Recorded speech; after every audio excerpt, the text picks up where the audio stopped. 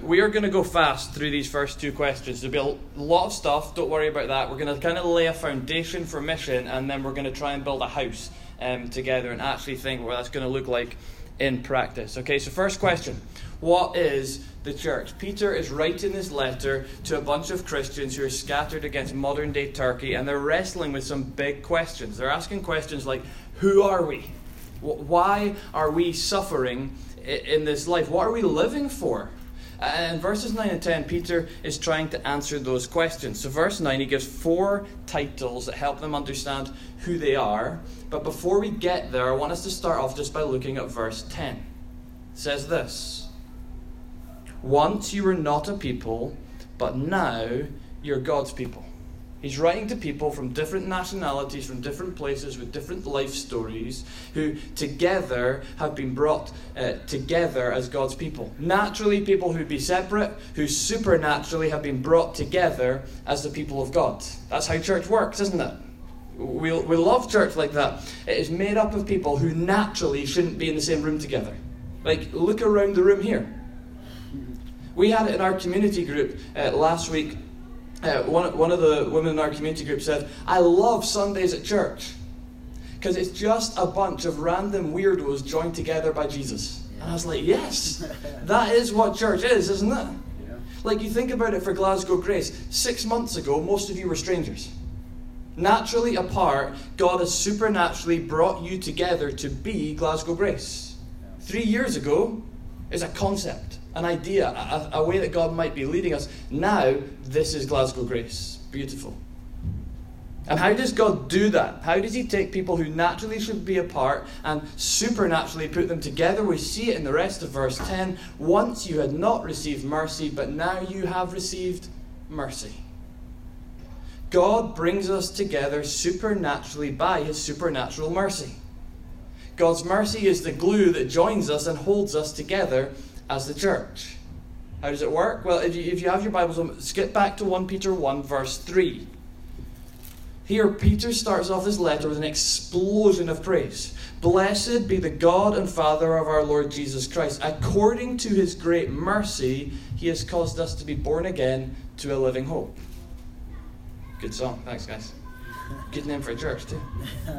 You see, naturally, we are dead in our sins. We have hearts of stone with no spiritual life in them, no interest or love towards God. But in mercy, what God does is he breathes new life into our dead hearts.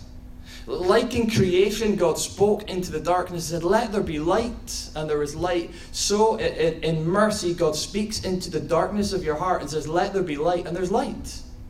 He changes your hearts of stone for a heart of flesh. So when you hear and you see Jesus, you think he's beautiful. I love what he's done for me. And you will give your life to him. God in his mercy shines his light into the darkness of our hearts. And that totally transforms who we are and how we see ourselves. And so his mercy is the foundation of the church. The church exists because God is merciful. And in that, what God does is he takes these random strangers and he joins them together. He takes people and he gives us a new identity. An identity that's not based on us and what we do and how well we achieve things, but it's based on who he is and his mercy and what Jesus has done for us. Isn't that right? Yeah. That's the gospel. Mm-hmm. That is what Christianity is all about. So 4 quick titles in verse 9 that will help us to understand this title. I'm going to try and speak quick to try and get through this, because there's a lot here, and I could camp out here for weeks, just marinating in the beauty of God's mercy. So we're going to go fast. You guys go back and look at this yourselves later on. First of all, because of mercy, we are a chosen race. Helpful to think of this one through the lens of sport. I understand everything through the lens of sport, to be honest. In national sport, a group of people are represented by other people. So we have the agony of the Scottish football team, 11 guys representing us on the pitch getting smashed by Kazakhstan. Painful, right? They lose and we lose. We get the roller coaster of emotion when the Scottish rugby team decide to go 31-0 down in, 5 minutes or something. Work it back so they're going to win it. You think, Scotland are going to beat England at Twickenham, and then we throw it away right at the end. Scotland represented by 15 people. When they win, we win. When they lose, we lose. That's the idea here. Instead of a nation represented by 15 people, you have a race represented by one person. See, the Bible says there's two races. There's one human race, and within that there's two races. One that's represented by Adam, the first ever man, who when tempted in the garden disobeys God and brings sin and death and judgment into the world. And the second race represented by Jesus, the second Adam, who's tempted in the desert, who obeys God and through his death and resurrection brings salvation and life into the world. And so the reality is that as human beings, every single one of us is represented by one of these two people. We're either in Christ or we are in Adam. And what Peter wants us to see is, as Christians, you are part of God's chosen race. You're part of his new humanity. In this broken humanity that's turned from God, God is choosing people to be part of a new humanity. He's going to make you new. He's going to give you new life in Jesus. And so, because Jesus is your representative, his perfect life becomes your perfect life. So God welcomes you in as his beloved son or daughter. His sin-paying death is yours so that in Jesus you have total forgiveness. Your debt is paid and you bear it no more. In Jesus, his resurrection becomes your resurrection. You have power over sin. You have new life. You walk in freedom. His glorious and victorious ascension is ours. We have life eternal with God forever in his presence. Because of mercy, we are a chosen race. 2, because of mercy, we're a royal priesthood. Okay, this idea shouldn't really go together. Okay, in the Bible, royalty and priests were different things. So kings ruled over God's kingdom, and they came from the house of David. Priests, they went into God's presence and they offered sacrifice and they represented the people before God, and they came from the house of Levi. And so you couldn't be from the house of Levi and the house of David until Jesus comes into this world and he unites these things as the true king who reigns forever on the throne of God's kingdom, and as the true priest who is the man who represents us before God forever, having sacrificed himself for us. And the beautiful thing here is he says, look, because Jesus is the royal priest and everything that he has is yours, you now are royal priests. You're royal priests. And so my wife has a bit of an obsession with Kate Middleton. She's made it her goal to meet her. She's a bit of a, I don't want to use the word stalker, but it's stalker leanings, if you lean that way. Stalker tendencies. I'd love it for Anne to meet her one day, but I really don't know how it'll ever happen. But just say it did. Imagine Kate wanted to see Anne, or Anne was going to get to meet Kate. How would that work? She'd need an invite to come from Kate. She'd have to get a whole bunch of security checks and background checks. She'd have to get dressed up. She'd have to go to a certain place. She'd probably get 2 minutes max to talk about a certain topic with Kate, right? If you're not part of the royal family, that's how you approach royalty. Now imagine you were Prince George. Imagine Prince George wants to have some time with Kate Middleton, or whatever her surname is nowadays. What does he do? Here's what he does. He shouts. Shouts. He doesn't have any travelling to do. His mum will come to him. He doesn't dress up. He can be in his pyjamas. He doesn't have any security checks. He's family. Doesn't have any time limits. He can have as long as he wants talking to his mum about whatever he wants. Why? Because he's a royal child. And so he has free access into Kate's presence. And that's how it works with us.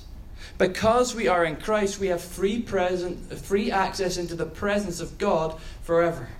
We're born again, we're adopted into his family. God is our Father, Jesus is our brother, and we have free access. So God is there for us whenever we want, without needing appointments, no security checks, no dress up, no time limit. He is there for us because by mercy we're a royal priesthood. Mm-hmm. Thirdly, because of mercy we are a holy nation. Nationalism's a dangerous topic to bring up nowadays, isn't it? Nationalism is when we base our identity on where we're from. And so it can be good. If you're on holiday and you're out somewhere and you find another Scot in the pub, they're likely to buy you a beer if they're generous, like Ian. That's a good thing, right? Nationalism, hey, you're from Scotland, I'm from Scotland, let's have a beer. It can also be bad. When nationalism defines us, it can lead to racism where we're against people who are different from us. And what Peter wants us to see is that your Christian identity is not based on where you were born, it's based on the fact that you have been born again by God's mercy. And so we have this bunch of weirdos from all over different places joined together by the mercy of God. You see, your passport you get when you're born doesn't come with a citizenship into heaven. The only way into God's kingdom is to be born again by His mercy. But because of that, we know we are part of God's global family. We're part of His kingdom that will last forever. And so Revelation 7 verse 9 tells us what God is doing in this world right now. What mission is about is God gathering a great multitude that no one can number from every nation, tribe, people, and language. That's an amazing thought, isn't it? God is gathering people in from all around the world, every tribe and language and nation and tongue, round His throne to worship Him, and we're there. And we will spend eternity as citizens in God's global kingdom. He is calling a nation from within the nations, and we're part of it. Because of mercy, we're a holy nation. And last one, because of mercy, we're God's own possession. We've got a 3-year-old Cocker Spaniel called Winston, and he is super possessive. He's a lot of fun, but he's very possessive. If he sees something, he wants it, he gets it, and when he's got it, it's his. He's not sharing it with no one. Just ask Lynn, whenever she's up visiting us, he takes her slippers. That's it for the weekend. So there was one day I went out into the garden, and I found him there with 11 pairs of shoes. Just gathering them. They're his. They're now my shoes. You've only got 4 feet. Anyway, currently he's mad for a frisbee. And so I take him out for a walk, and I got this yellow frisbee, and I take the best treats I've got, and I throw this frisbee, and he runs out and he gets this frisbee, and no matter how good the treat is, you know what he does? He runs away. He'll come back to maybe like a couple of yards in front of you, but he's not sharing that frisbee with no one. No matter how good the treat is, you will not get the frisbee out of his hands, because he loves it so much. That's how God feels about you. You are God's own possession. He wanted you so much. He saw you, and He didn't see anything in you that was like, oh, that's really attractive to me. There's something that they've done that has made me drawn to it. He just said, I love that person. I'm going to give my son for that person, and now I want them all for myself. I'm not going to share them with no one. That's why God hates idolatry so much. I want her. I want him. I want her. I want all of them for me, because I love them so much. You are the object of the God of this universe's affection. He lavishes love on you. He wants you all to Himself. See, because of mercy, we are God's own possession. That's some identity, isn't it? Some identity that is freely given to you because God is merciful. Not something you earn, not something you work for. God lavishes that upon you. I just want us to take a minute just to let that sink into your heart. Maybe you want to close your eyes as I read these truths over us.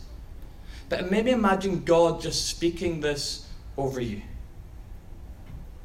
In mercy, I've caused you to be born again. In mercy, I've chosen you for life, not death. In mercy, I have given you free access into my presence as a member of my family. In mercy, I have welcomed you as a citizen of my eternal kingdom. In mercy, I have made you the object of my affection. I love you. Friends, that's who we are. Once we were not a people, but now we're God's people. Once we'd not received mercy. But now we've received mercy. So why does the church exist? The answer is much shorter.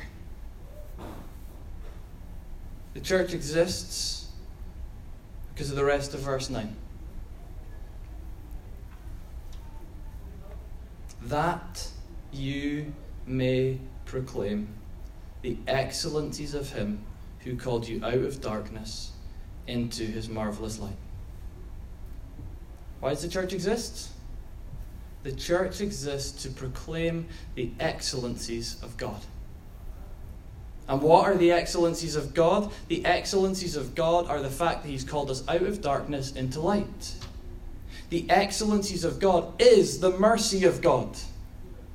It's all those truths that are spoken about you. That is God's excellency. The excellency of God is that in mercy he has called us out of darkness into light so that we can go into a world of darkness as people of light. In mercy, God has called us out of death into life so we might go into a world of death and decay as people of life. In mercy, God has called us out of the nations so that we might go to the nations and proclaim his excellency.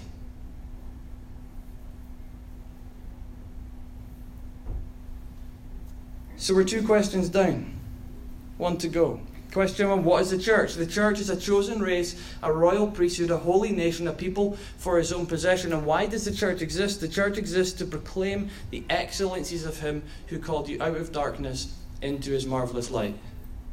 I was aiming for 20 minutes and I'm at 20 minutes 35 seconds, so I'm pleased with that. And so what we're going to do is we are going to spend the rest of our time in question 3. Foundations laid. If question 1 and question 2 are true, and they are, what does that mean for you as Glasgow Grace? What does that mean for mission? I've got 4 implications. 4 things, 4 applications that the answers to these 2 questions mean for you. First one. Since you're a church, you exist for mission. I don't know why you joined Glasgow Grace. There's probably a lot of different reasons across this room. Maybe you were looking for a reformed and charismatic church in Glasgow. Maybe you liked Ian for some reason. Some of you, maybe. Maybe you just wanted something new. Time for a change. Let's try something else. There's probably loads more reasons in this room. And some of them are good reasons to join a church. But there's not why this church exists. See, this church does not exist to meet your needs, although that is part of it. Church isn't about us, is it? Church is about proclaiming the excellency of God.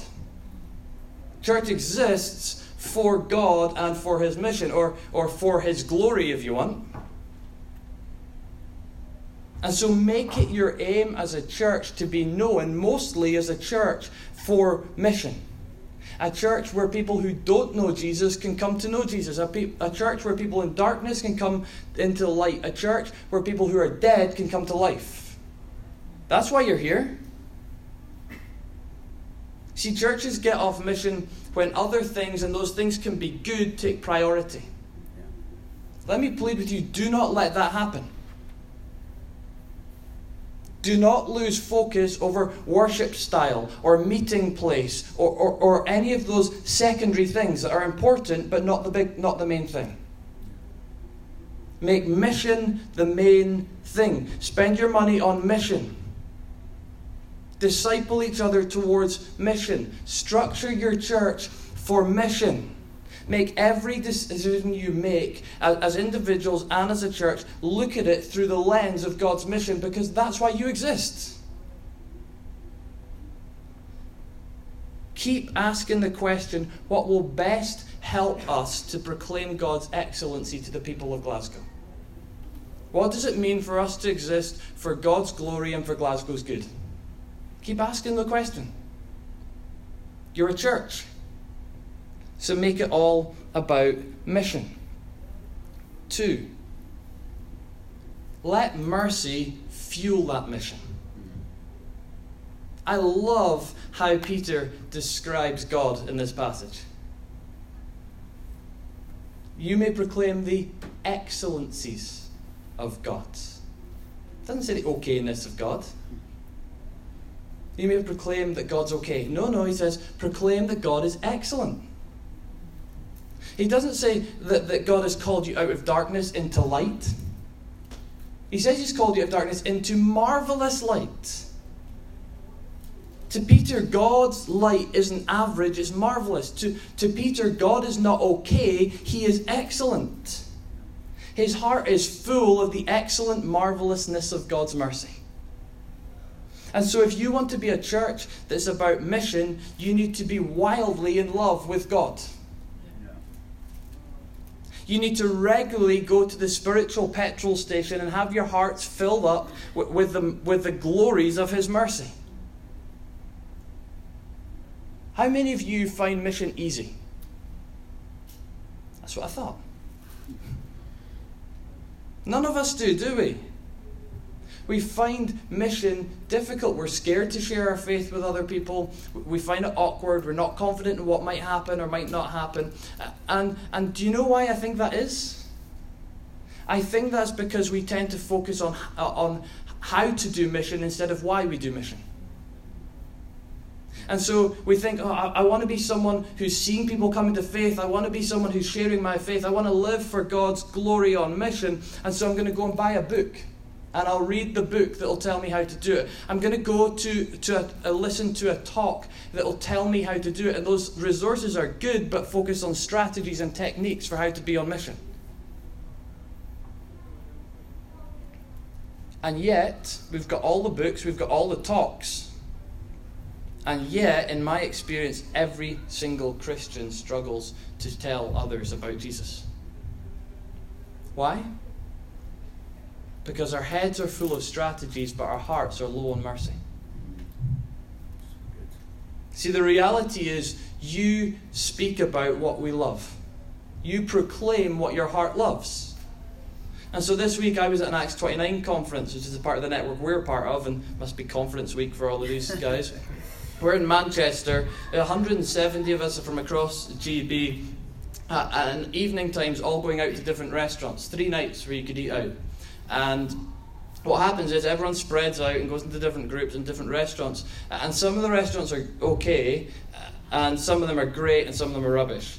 But there was one that everyone talked about. If you're in Manchester, you should go. It's a barbecue restaurant that was voted the 4th best barbecue restaurant in the world in a competition in Texas last year. So it's worth going to. I had the tray. Highly recommend it.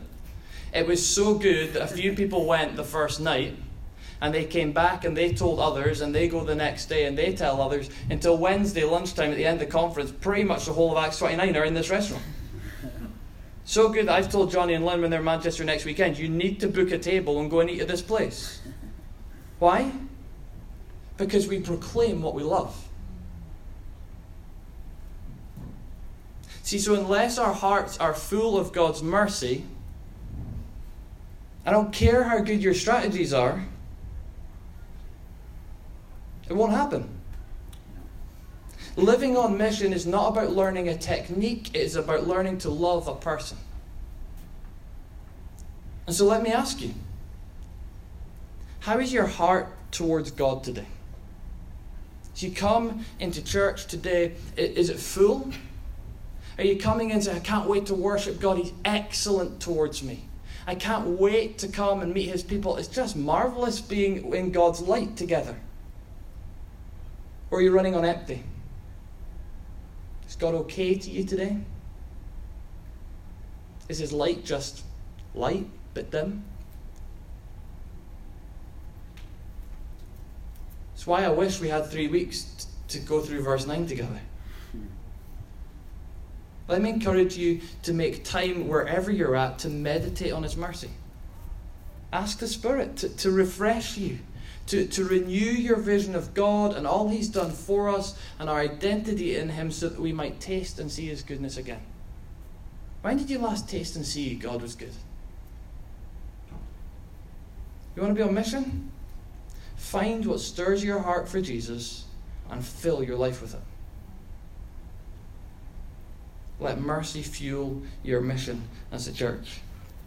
Thirdly, see your whole life as mission. Notice in these verses, Peter doesn't tell these Christians what to do.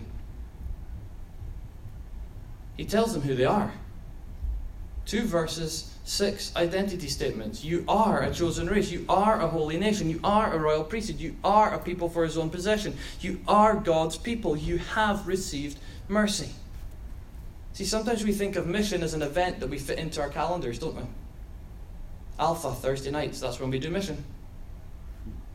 What God says is, no. You are a missionary. Mission isn't something we do, it's something that we are. Spurgeon said it like this. Put it like this. Spurgeon always puts these things well, doesn't he? 2 things I wish I had was the succinctness of Spurgeon and the beard of Spurgeon. He said this: as a Christian, you are either a missionary or an imposter. He says it is impossible to be a Christian who's not a missionary.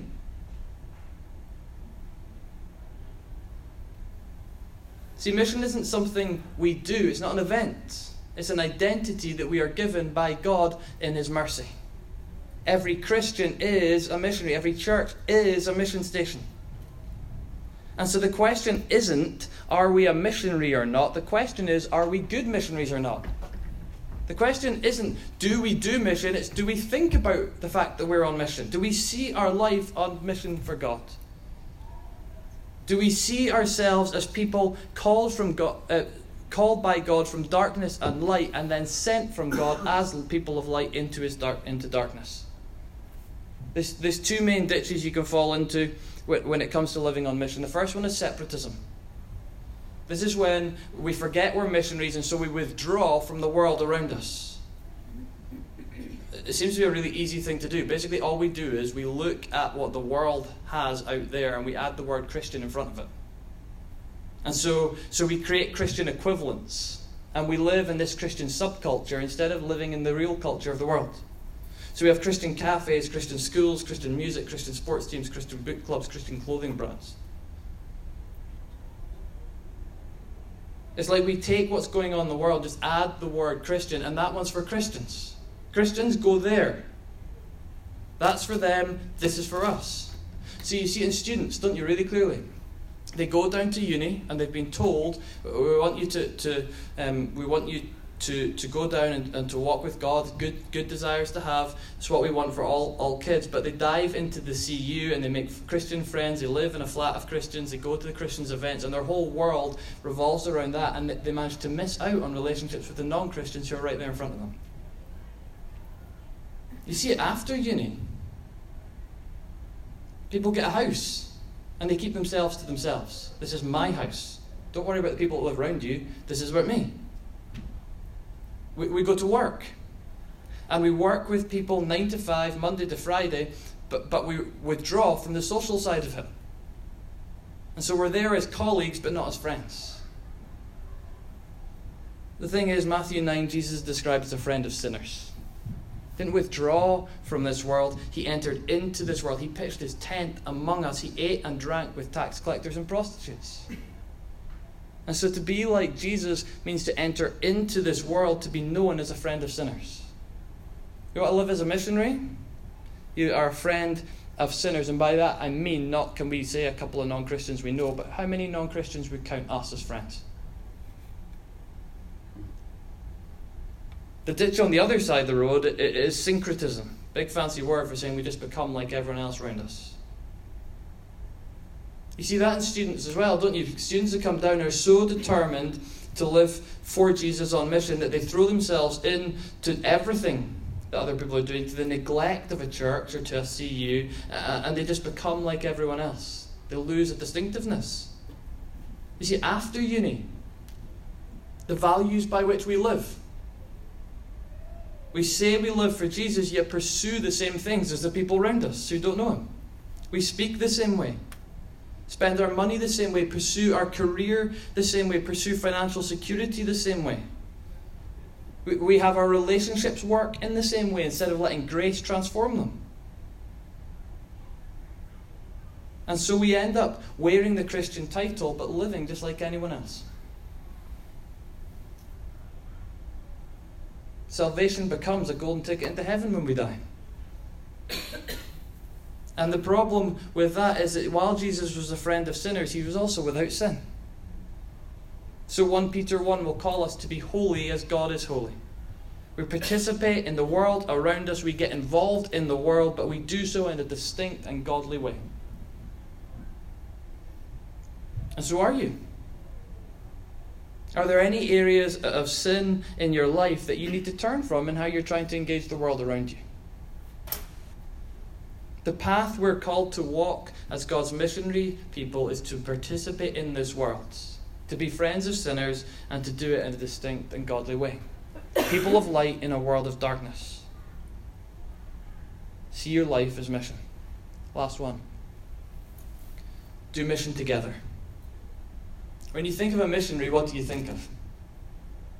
I tend to think of a guy with a backpack, socks and sandals, setting off somewhere across the world on his own to go and reach some unreached people group. What's striking about this passage is it calls us to corporate mission, not individual mission.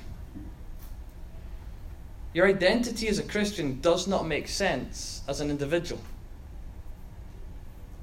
I'm not a chosen race. We're a chosen race. You're not a race by yourself. I'm not a royal priest. We're a royal priesthood. I'm not just a holy nation. We're a holy nation. I'm not a people for God's own possession. We're a people for God's own possession. The Christian identity only makes sense as we live in community together. Which means if we want to proclaim God's excellencies, we need to live in community together. It means that mission is not merely an individual pursuit. It's a corporate activity that we do together. It's through our shared life together that God reveals His glory into this world. Just think about it. Why is it not good for Adam to be alone? It is not good for man to be alone in Genesis. Why was it not good? Because man by himself could not properly reflect the glory of a triune God. So it's Adam and Eve who reflect God's glory. God doesn't just call Abraham in the Old Testament. Doesn't say, Abraham, off you go by yourself. I'm going to just work through you. So it's going to be a nation through you I'm going to use. God reveals His glory through His people, corporate. And so as you think about Glasgow Grace, you've got to think not just about how I'm going to be an individual missionary, which is right and good and good, but you have to think, how are we going to do mission together? How is God's glory going to be revealed through us for the good of Glasgow? And so I want to be real, but I want to be optimistic. So you're a city-centred church. You have people gathered across a city. So naturally, a lot of your lives might not connect in ways like that. Your local club might not be other people's local club, and which is a real thing you have to work out as a church. How do we structure ourselves for mission together if that's the case? And that's why I'm so excited about your Grace communities that are going to be launching soon. Like the meal you're doing on Good Friday. It's so exciting for that because you're breaking down that kind of geographical barrier by saying, hey, let's get these guys on mission and these guys on mission. Guys who are living close to each other, let's be intentional to get our lives together. I can tell you it's possible. We do it in Inverness. And so let me encourage you that you're going to have to be intentional. But God has called you out of a life of individualism into this church body to live life together for His glory and for Glasgow's good. And so be intentional in how you're going to merge your lives together through your Grace communities so that the people around you might see Jesus through you, that you might proclaim His excellencies. It's going to take you to put us ahead of me sometimes. It's going to be challenging, but it's going to be good. It's what you were made for. So get involved in that. He says, you seek to live on mission. Here's 2 easy ways to do this. 2 questions, not easy. Let's not lie, it's not easy. Here's 2 ways that are helpful. In everything you do, you don't need to add anything else to your diary. I realize that everyone is overly busy already. Ask these 2 questions. 1, could I invite someone from church to do this with me? Is there anyone else in this church that I could easily ask who could do this with me, and we could add a corporate nature to what we do? We could merge our lives together. And then secondly, ask, could I invite someone outside of the church to do this with me? Could I invite someone who doesn't know Jesus to come and to do this thing with me, and add a missions aspect to everything you do? I've found most effective mission happens when you put those 2 things together, because that's how God's planned it to be. God's called us to be on mission together as the church to the world. So do mission together. Let me finish up. John Stott says this: if the local church is to act out its God-appointed role, it must understand itself and organize itself appropriately. And so as you grow together as Glasgow Grace, you're still young as you find your way, as you learn what it means to live as Glasgow Grace together, know your identity as the people of God. Know your purpose, to declare the excellencies of God. And then live life on mission for His glory and for Glasgow's good. Let's pray. Lord God, we are so thankful and grateful and humbled by your mercy towards us. Lord, we were dead in sin when we had no interest in you. You spoke into our hearts by your Spirit's power. In your mercy, you said, let there be life. You have shone your glory into the darkness of our hearts. You've taken our hearts of stone and replaced them with hearts of flesh, which would love you and live for you. You've breathed new life into us, Lord. We're so thankful and grateful. And so, Lord, we thank you for our identity in Christ. Thank you that because of who He is, we have free and total access into your presence. Thank you, we're part of your global kingdom. Thank you that you lavish love upon us. Thank you that you've given us life and new life, and you call us to live life as it was intended to be. Lord, thrill our hearts with those truths today. Delight us in them so that we might proclaim you as excellent to this world, so that we might say that your light is marvelous. Lord, fill us anew with your love. Holy Spirit, refresh our hearts, renew and refill our spiritual tank. Let us experience your mercy even as we think about it and sing about it together today. And then, Lord, catapult us out on mission together. Lord, help us to see our lives as individuals, as missionaries, that we exist to proclaim your excellencies in this world. Help us to see why you have given us breath and life. And Lord, bless this church as they seek to do this together. Lord, fill them with enthusiasm and excitement and optimism at what you are going to do through them. Lord, a few years ago, this church was a dream, a prophetic word spoken, but nothing visible. And yet, Lord, today there sits a church called Glasgow Grace in the middle of Glasgow. And so, Lord, take our dreams and our hopes, and take the vision for this church, and in 5 years' time, in 3 years' time, would we be looking back and saying, look what you've done, how you've answered those prayers. Lord, as Moses said he wouldn't leave Sinai unless you were with him, Lord, would you be with Glasgow Grace? Go with them as they seek to live on mission for you and to proclaim your excellencies in this world. Yes. Lord, I pray that you would use them for your glory, and for Glasgow's good. In Jesus' name. Amen.